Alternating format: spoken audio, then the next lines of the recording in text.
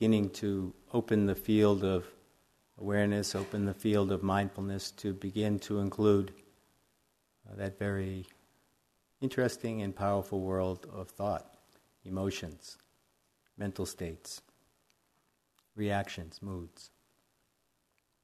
So tonight I thought I would talk about the third foundation of mindfulness, which is mindfulness of mental states. Let me read something from the Buddha. This is from an extremely well-known sutta, Discourse of the Buddha on the Four Foundations of Mindfulness. It's the Satipatthana Sutta. Yogis, this is a direct path for the purification of beings, for the surmounting of sorrow and lamentation, for the disappearance of pain and grief, for the attainment of the true way, for the realization of nibbana, namely the four foundations of mindfulness. What are the four? Here, yogis, a yogi abides contemplating the body as a body, ardent, fully aware, and mindful, having put away covetousness and greed for the world. He abides contemplating feelings as feelings, ardent, fully aware, and mindful, having put away covetous and grief for the world. He abides contemplating mind as mind, ardent, fully aware, and mindful, having put away covetous and grief for the world. He abides contemplating mind objects as mind objects, ardent, fully aware and mindful, having put away covetous and grief for the world. This discourse and the four foundations of mindfulness, they provide the framework for what we're doing here. They provide the framework for the method that we're using. The four foundations of mindfulness are this. The first one is the body. And clearly that's the one we've been highlighting and focusing most of our attention. And the primary one being mindfulness of breathing. But the fact is there are many contemplations related to this first foundation.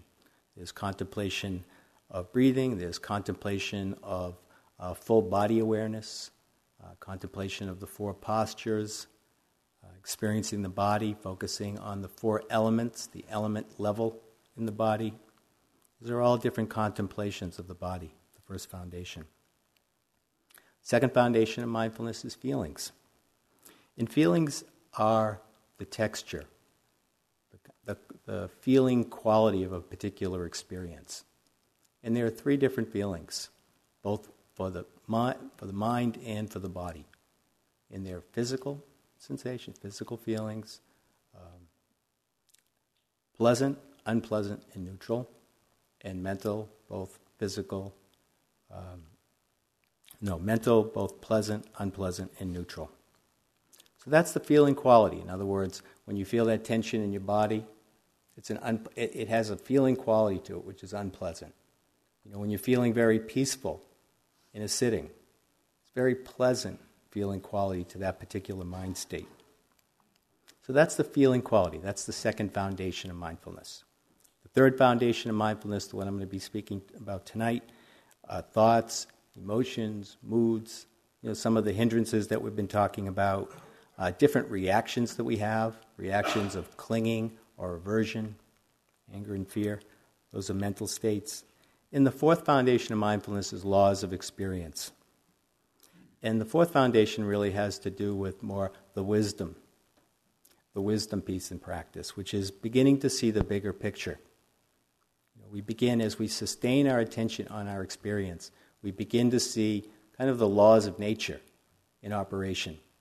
We begin to see the impermanent nature of experience. We begin to not identify with our experiences as much, and so we begin to get insight into selflessness. And finally, we begin to understand the nature of our suffering.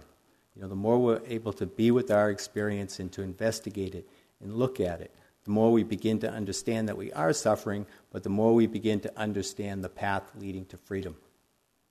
So those insights really have to do with the fourth foundation of mindfulness.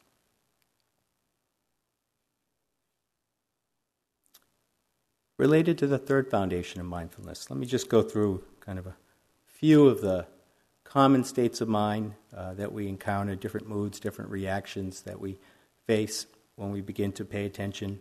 Things like the planning mind, we've already talked about worry, fear, anger, anxiety, desire, fantasy, sadness, grief, doubt, peaceful feelings, restless feelings, boredom, agitation, irritation. Kind of a really wide range of different states of mind we begin to experience when we start paying attention. Now, in terms of the framework of the practice, obviously we began with the Buddha, we began with the body, and to me that's the genius of the Buddha. That's the genius of this particular method, because everybody, you can't do this practice without discovering this one major insight, which is that the world of thought, emotion, mood, reactions, it's an incredibly powerful and seductive world. And if we started off our practice with the mindfulness of the third foundation, it would be an extremely challenging and difficult practice. And so he started off with the practice of working with the body as a way of beginning to settle the mind, as a way of training the mind to become more present. In fact, the 4 foundations of mindfulness are known also as forms of presence. When we say practice being present, this is really what we're saying, is practice the 4 foundations of mindfulness. In other words, begin to pay attention to your experience. Begin to pay attention to these different foundations, these different aspects of our experience. And so starting with the body is a way of developing concentration, of settling the mind, of getting more focused, or of getting more present and more grounded, of collecting the mind. And that, of course, allows us to develop a capacity to then open the field up and to actually apply mindfulness to that world of thought.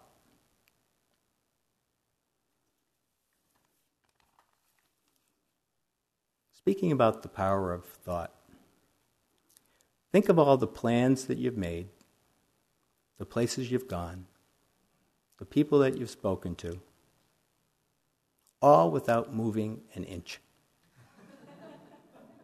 Think of the worlds that we've created, the relationships we've started and destroyed, the arguments, the fights, the fantasies, the romances, the desires, the problem solving, all of that stuff that makes up what we're looking at, what we're dealing with when we sit, when we start watching the mind. It's just full of all this stuff. And a lot of the time, we take it as real. We really do. We actually, many times, we're there. Or we wish we were there. Depends what the fantasy is.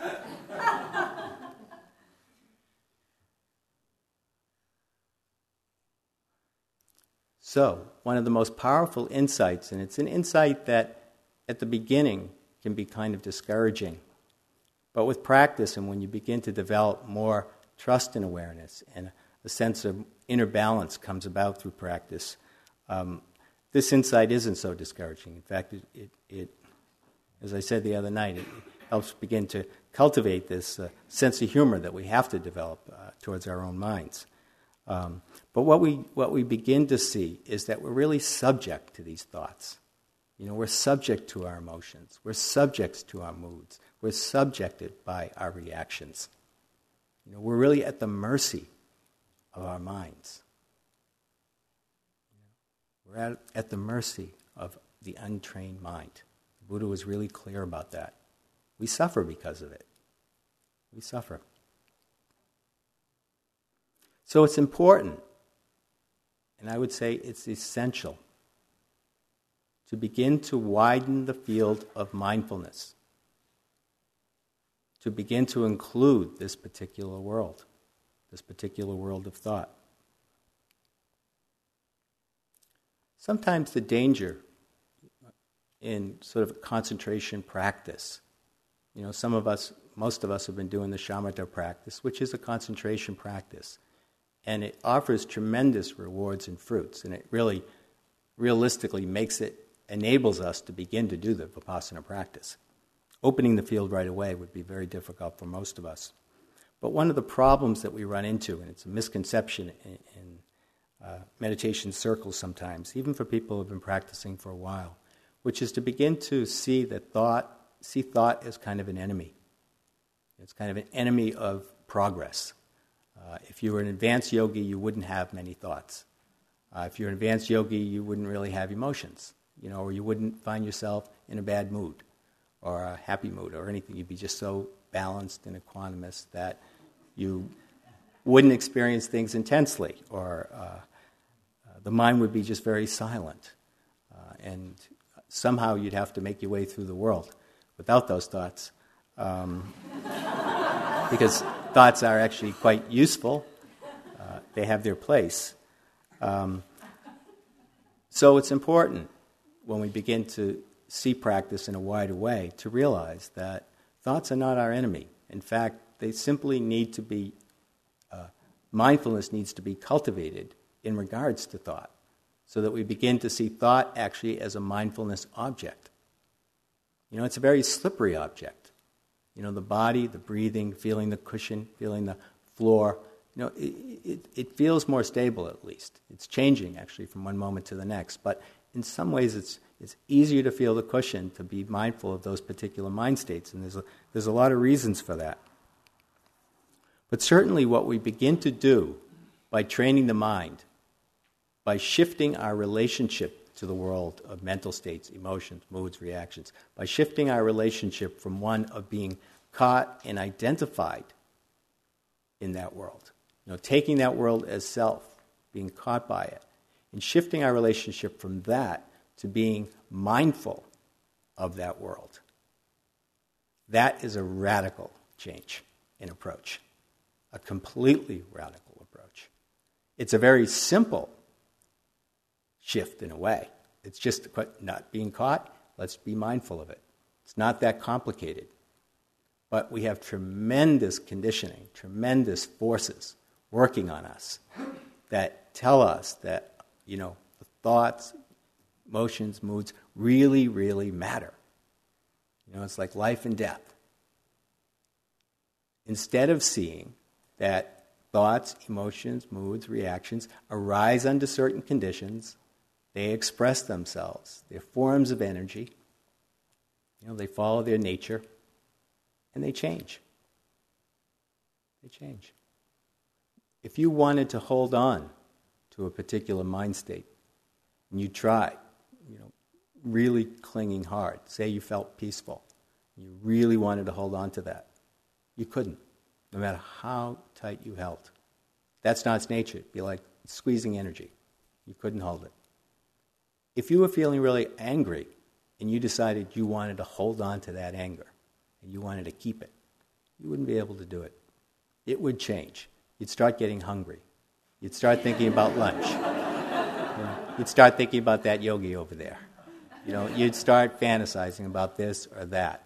And the mind would move away from it. That's its nature. That's its nature. But we don't see it. We don't see it. We get caught. Over and over again, we get caught. We get convinced. What the Buddha said was, only what mindfulness contemplates can wisdom understand. Only what mindfulness contemplates can wisdom understand. And so, giving birth to wisdom, in terms of working with mind states, the first step is to begin to pay attention to them.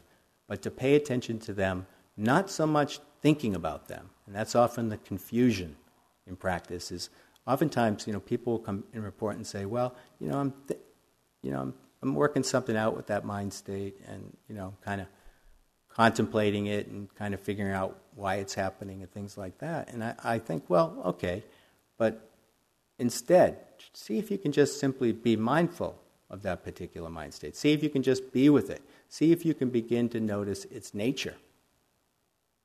Instead of so busy figuring out how come we're having a particular experience, how about just having the experience? Just being with it. Let it operate. Let it express itself. Instead of trying to control our minds, Instead of trying to fix certain mental states, instead of that, let's just see what they're like. Let's see if we can observe them, open to them, without any value judgments at all. And that, of course, is the power of mindfulness. That's that power of that kind of intelligence, that innate intelligence that we keep talking about. That gives you that ability to do that. It gives you an ability to open to a mind state, whether it's anger or fear, anxiety, worry, planning, restlessness, boredom, desire, peacefulness. It allows you to open to that in a fundamentally fresh way. And to see if you can hold that experience while it's happening with some degree of awareness, bringing loving attention to that process while it's unfolding.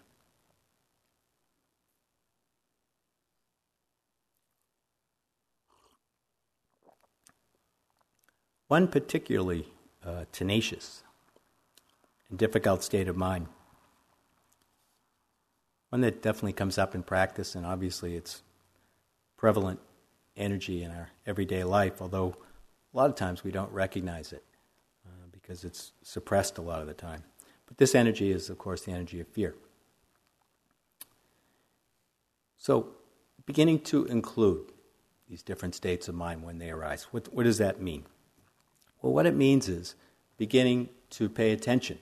If one, say, in terms of working with fear, what it means is to begin to open to that energy. When fear arises, is it possible to meet it with non-judgmental attention? Not so easy. The reason it's not so easy to do, and why it takes training, is because we have a very complex and conditioned relationship to that particular energy. You know, a lot of our conditioning is quite individual. I mean, there's certain common denominators often with people in terms of fear, how they relate to it. But quite often, different kinds of relationships to fear is that we judge it.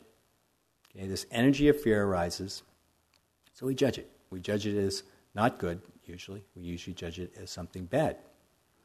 We avoid feeling it. Okay, nobody wants to feel that fear.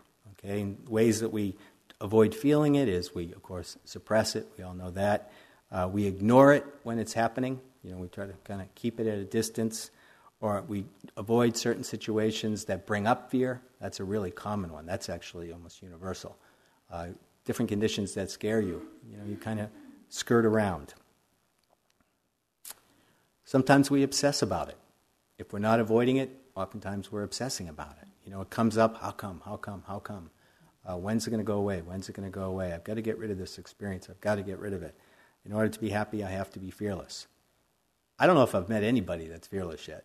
You know, for some reason that is often like an ideal for meditators, but it's usually really just an ideal. Most of us have some degree of fear in us, and quite often a lot of us have a lot of shame about fear. You know, like we're embarrassed by it. And so we hide it. You know, we hide it from ourselves and we hide it from each other. You know, and the reason we have such a complex relationship to fear is because we've been trained. We've been conditioned to have that relationship to fear. I know as a boy for myself, you know, I grew up deeply conditioned to not express my fear, not to let people know that you were afraid. You know, that was just part of my conditioning in my family or at school, was to basically hide your feelings. And so, of course, that makes it particularly challenging, I'd say, when you want to start working with that energy when it arises, because when you do sit, eventually fear is going to arise at one point or another. So, learning to relate to it with mindfulness, with loving attention, it's a challenge. But with practice it becomes possible. The things that we learn with our mindfulness practice, and working with fear, for instance, is learning how to open to it without an agenda. It's a big step, but it's an important one. To open to fear without wanting to get rid of it, without wanting it to go away, but just to simply see what the experience feels like. Try that sometime when you feel frightened. See if it's possible, instead of moving away from that experience. You don't even have to move towards it. Just opening to it and see what it's like to actually feel it. Feel it with some degree of awareness. And what comes out of that is insight into the nature of fear. See, as long as we avoid it, it just gets stronger. It's perplexing. It becomes solid. It becomes a weight that we're carrying around with us. But when we can shift our relationship to beginning to see that it's this energy, it's arising under certain conditions. And as we pay attention to it, we begin to notice how it expresses itself. How does it express itself in your life? You have to answer that one. To be free of fear, you have to answer that question. How does it express itself? Observe the conditions that it arises under. What does it feel like? Can you feel it in the body? A lot of times fear you can feel at a very physical level. Different sensations. Throat, chest, face, stomach. It's expressing itself. It's a form of energy. And it's a form of energy that's very, very, very similar to that thunderstorm that we experienced Friday night. For some of us, at the height, that would be panic. That's what panic is like. It's just totally intense and totally overwhelming. But you can see that there was a range in that thunderstorm. There was a range. There was a lot of energy. But there was a range. Some of the times it was very powerful. You could see it coming. You could feel it building. Had a certain energy, intensity. And then, lo and behold, its nature, of course, was to pass and change. And the next day, they were back. In milder form, but there were still clouds, and there was still thunder, there was still energy, but it was expressing itself in a very different way. Fear is just like that. It's just like that. It's a form of energy, and it arises under certain conditions, just like that thunderstorm. It arises under certain conditions, expresses itself, and passes. The difficulty and the difference for us is that we don't identify with those thunderclouds, but we identify or claim the energy of fear because it's happening in our minds. It's happening to us. It's happening in our bodies. And so there's a tendency to claim that energy. Take it as me or mine. It's my fear. That's who I am. I'm a fearful person. And of course, what does that do? We become afraid of it. Right? We don't want to see ourselves that way, so we hide from it. We feel ashamed by that. So we're claiming it. We're taking it as self. We're no longer seeing it for what it is. And of course, that's what's causing the suffering. That's what prevents us from letting it go. We contain that energy through identifying with it. And we actually strengthen it. We strengthen it that way. So the key to letting go of fear, it's ironic actually. Extremely ironic. But the key to letting go of fear, moving in a direction of less fear towards fearlessness, the key is to actually be with the experience as it is, to face it. To face it. But realistically, sometimes mindfulness is not enough in terms of working with fear.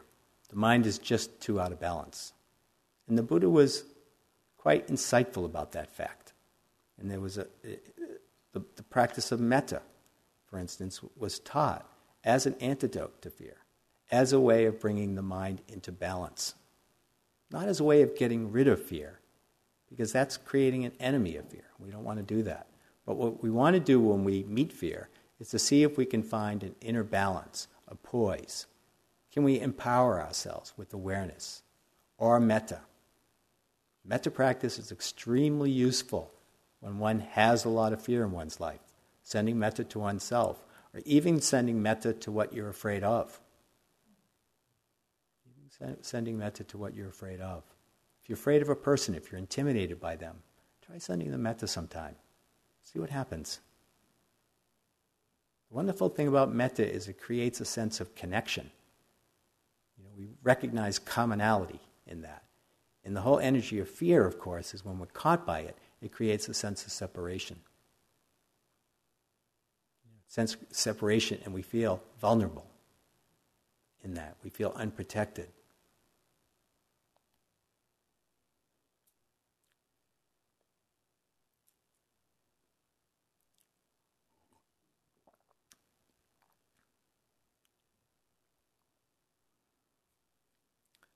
Another mind state that can really overwhelm us sometimes, particularly I think on retreat. We have a lot of different ways of avoiding this one in our everyday life, but one that it's kind of hard to avoid this some of the time anyway on retreat, which is of course boredom. It's a powerful actually state of mind, and we often meet boredom with a lot of resistance. And again, one of the reasons why it's difficult to just sit there and be bored is because of the resistance to that energy, the judgments about it, particularly the value judgments, or maybe it makes us feel uncomfortable, or it creates a lot of self-doubt in the mind. And also, we've conditioned ourselves, in this culture particularly, I think. This culture, one can't tolerate boredom at all. I mean, there's just so many places where we can distract ourselves and move away from boredom. There's so many toys. There's just so many ways that we can just distract ourselves if we get bored for even 1 minute. We have 90 cable channels. So even if you're watching TV, the moment you get bored, click, click, click. If you're home, and you're bored, and oftentimes what's under boredom? Loneliness, feeling disconnected, not knowing what to do with yourself, feeling isolated. What do? We reach out.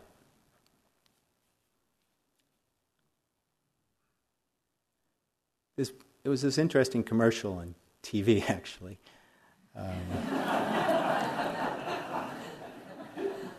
One evening when I was bored, I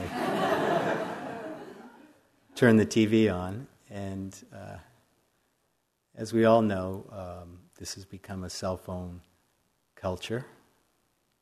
I have one, and they're selling them all the time. They're selling cell phones and the service, relentlessly on TV.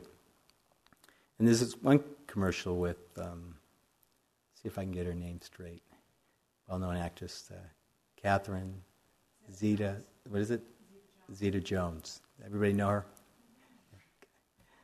Celebrity.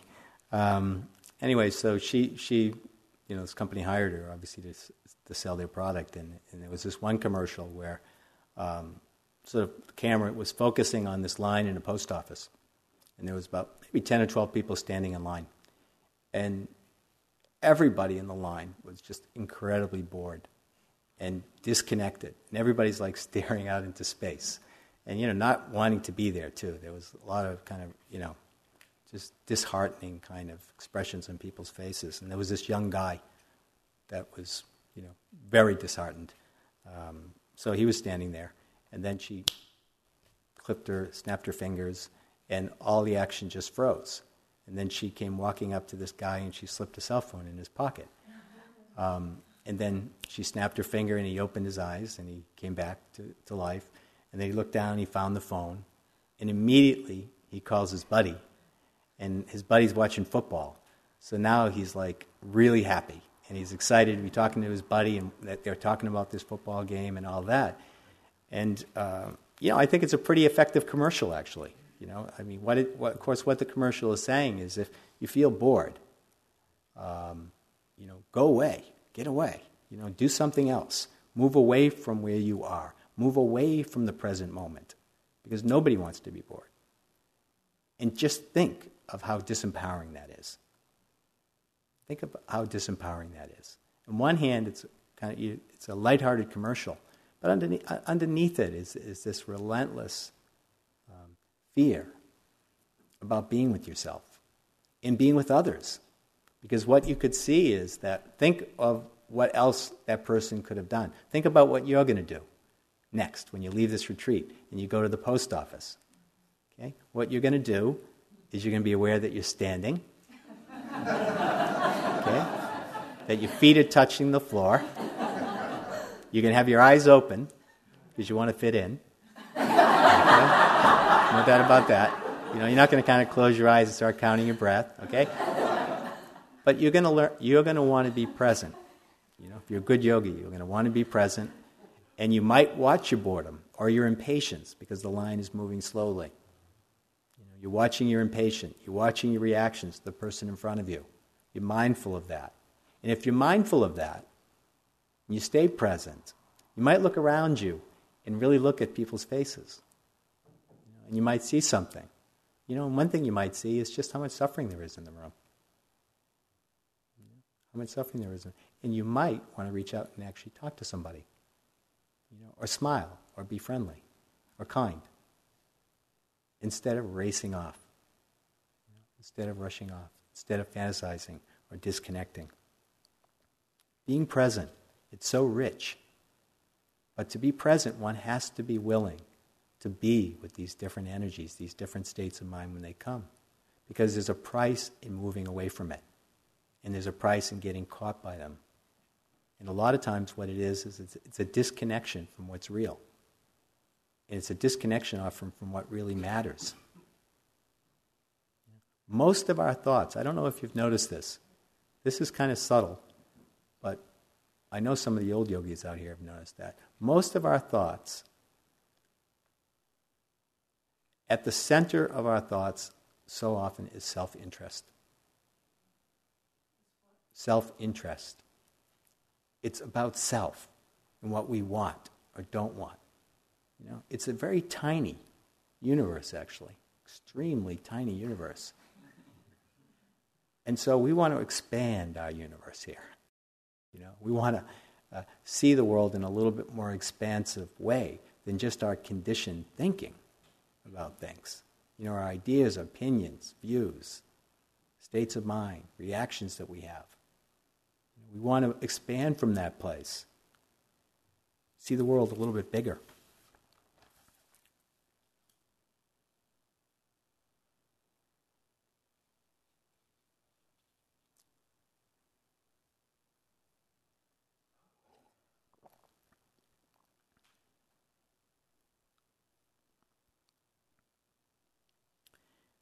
As we begin to develop this ability to sustain our mindfulness, in other words, the mindfulness gets a little bit more steady, and kind of the gaps in the awareness start getting a little bit smaller. For most, it's difficult sometimes to assess that in one's own practice, because oftentimes we sit back very critically looking at our practice and thinking, God, I wandered away for, beginning of the retreat, God, I wandered away for 20 minutes, and just never came back to the breath. And then, somebody comes in, God, I wandered away for 10 minutes. God, I wandered away for 30 seconds. God, I drifted away for 5 seconds and I missed that breath. And, the whole vibe is criticism towards oneself because of getting caught by the wandering mind. But the reality is that everybody here, and I don't know if I'd bet my life on it, but I'd bet a lot, that a lot of those gaps are beginning to close a little bit, either through just the relentless reminders and rigid structure of the place or what, but the gaps of awareness are closing a little bit, and the mindfulness is getting a little bit more sustained. In other words, we're noticing our experience in a more full way. We're noticing the way the mind works in a more full way. We're noticing the body more fully. And so that gives rise to insight. That's actually why we're doing the practice, is because we want to see things clearly. We want to see things as they are. And what we begin to notice, and this is a significant insight to begin to see, is we begin to notice a pattern of relating to experience. We begin to notice patterns in how we react to experience. In one pretty universal kind of reaction that we almost all share, all the people I've known anyways, is that we tend to cling to pleasant experiences or want more of them. And we don't like and we don't want the painful experiences. And for a lot of us, we say, why not? Especially when you first begin the path. Why not?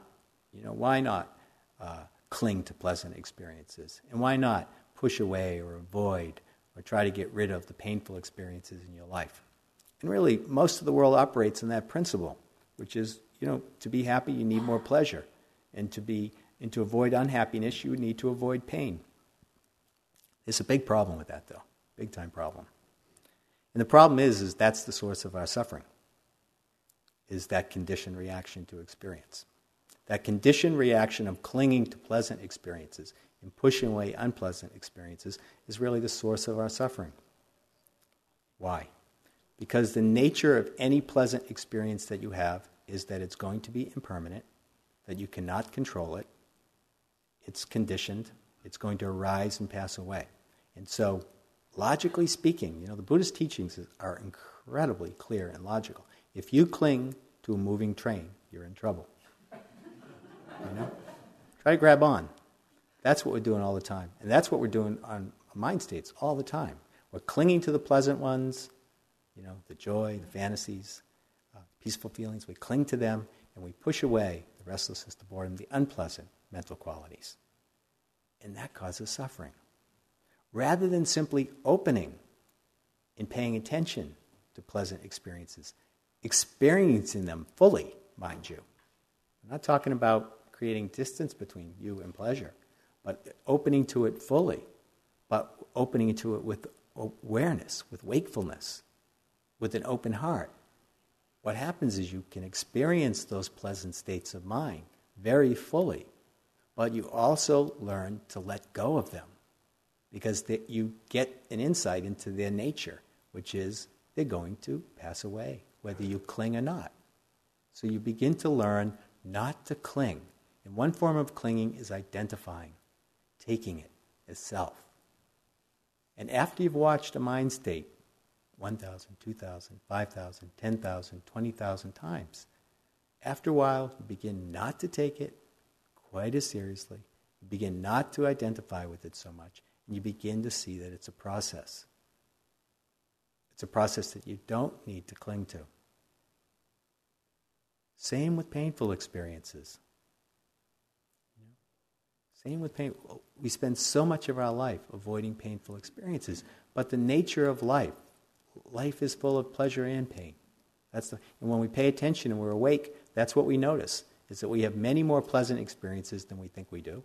And we have many more unpleasant experiences than we think we do. So rather than contracting and getting tight and limiting your world out of fear or aversion, instead of that, opening to the pain, see what its nature is. Learning to open to the shoulders, the tension in the body, the different unpleasant states of mind that come. And then notice the reaction to them, the wanting to get rid of them. All of that is your mindfulness practice. And the fruit of that is that you begin to open and you see the nature of pleasure and pain, but you also don't reinforce the reactions or all the ideas and concepts and value judgments about those pleasure and pain. And you begin to just open to the reaction itself, the aversion or the clinging, and you don't reinforce it. It's really that simple. You don't reinforce it anymore. You don't reinforce that conditioning. You start learning to do something different with it. And that's precisely what this training is about, is learning how to do something different with your experience. Learning how to be free, inwardly balanced, open-hearted with your experience, rather than being pushed around or overwhelmed or caught by it. It's a different universe when you walk the path of awareness. Things shift and change. Our relationship to our minds, our relationships to our body go through a dramatic change over the course of time. We begin to suffer less.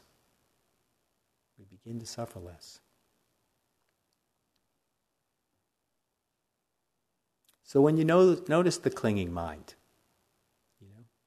lunchtime, that desire in the lunch line, moving forward, why the line needs to move forward. You're hungry. You want that food. Watch that desire. Watch that wanting mind. Watch the cling. Just be mindful of it without any value judgment about yourself at all. Just simply be aware of it. And what happens over the course of time is that you're not feeding that greed with more greed. You're not feeding the clinging mind with more clinging. And so gradually the mind begins to relax. You see it, and you realize you don't have to act on it. You slow down. Inwardly, you become a little bit more still. Become a little bit more... And what you're discovering is a place of rest inside. A real refuge inside. Because instead of taking refuge in your desires or your fears, you take refuge in seeing clearly, in a mind that's calm and collected.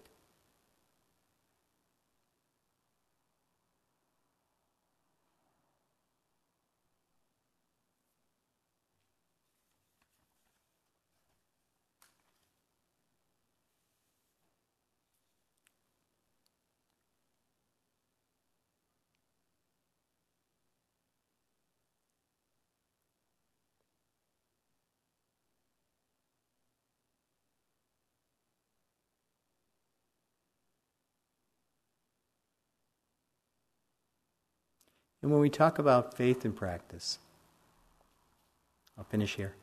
When we talk about faith and practice, we're not really talking about convincing. Either convincing ourselves or being convinced. Faith comes out of working with all these challenges, working with the different mind states that you encounter, and learning how to discover balance, learning to discover some spaciousness around the mind, not being so caught by the mind, the movement of the mind that's so out of our control. And when we begin to find a center, a place of balance, a place of openness, not being pushed around or overwhelmed by what's going on in our mind, a lot of confidence develops and a lot of faith. Faith in ourselves, faith in our capacity to respond with wisdom rather than react out of that conditioned place, out of habit. Rather than relating to the present through the past, we relate to the present with the present. We touch what's real. Okay, let's sit for a couple minutes.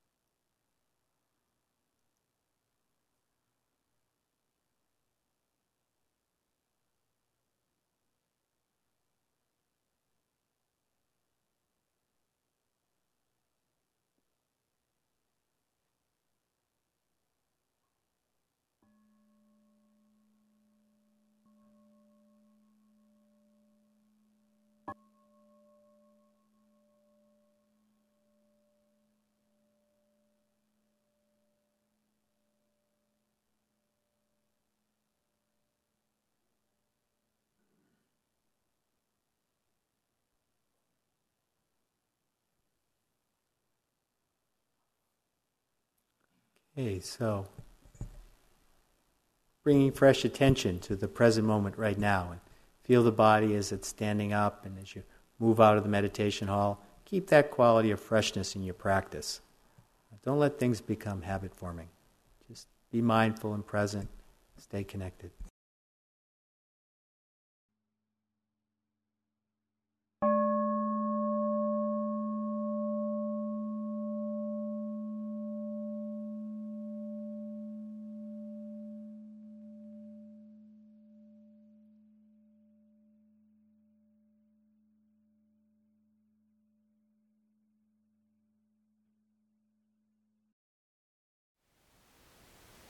Thank you for listening.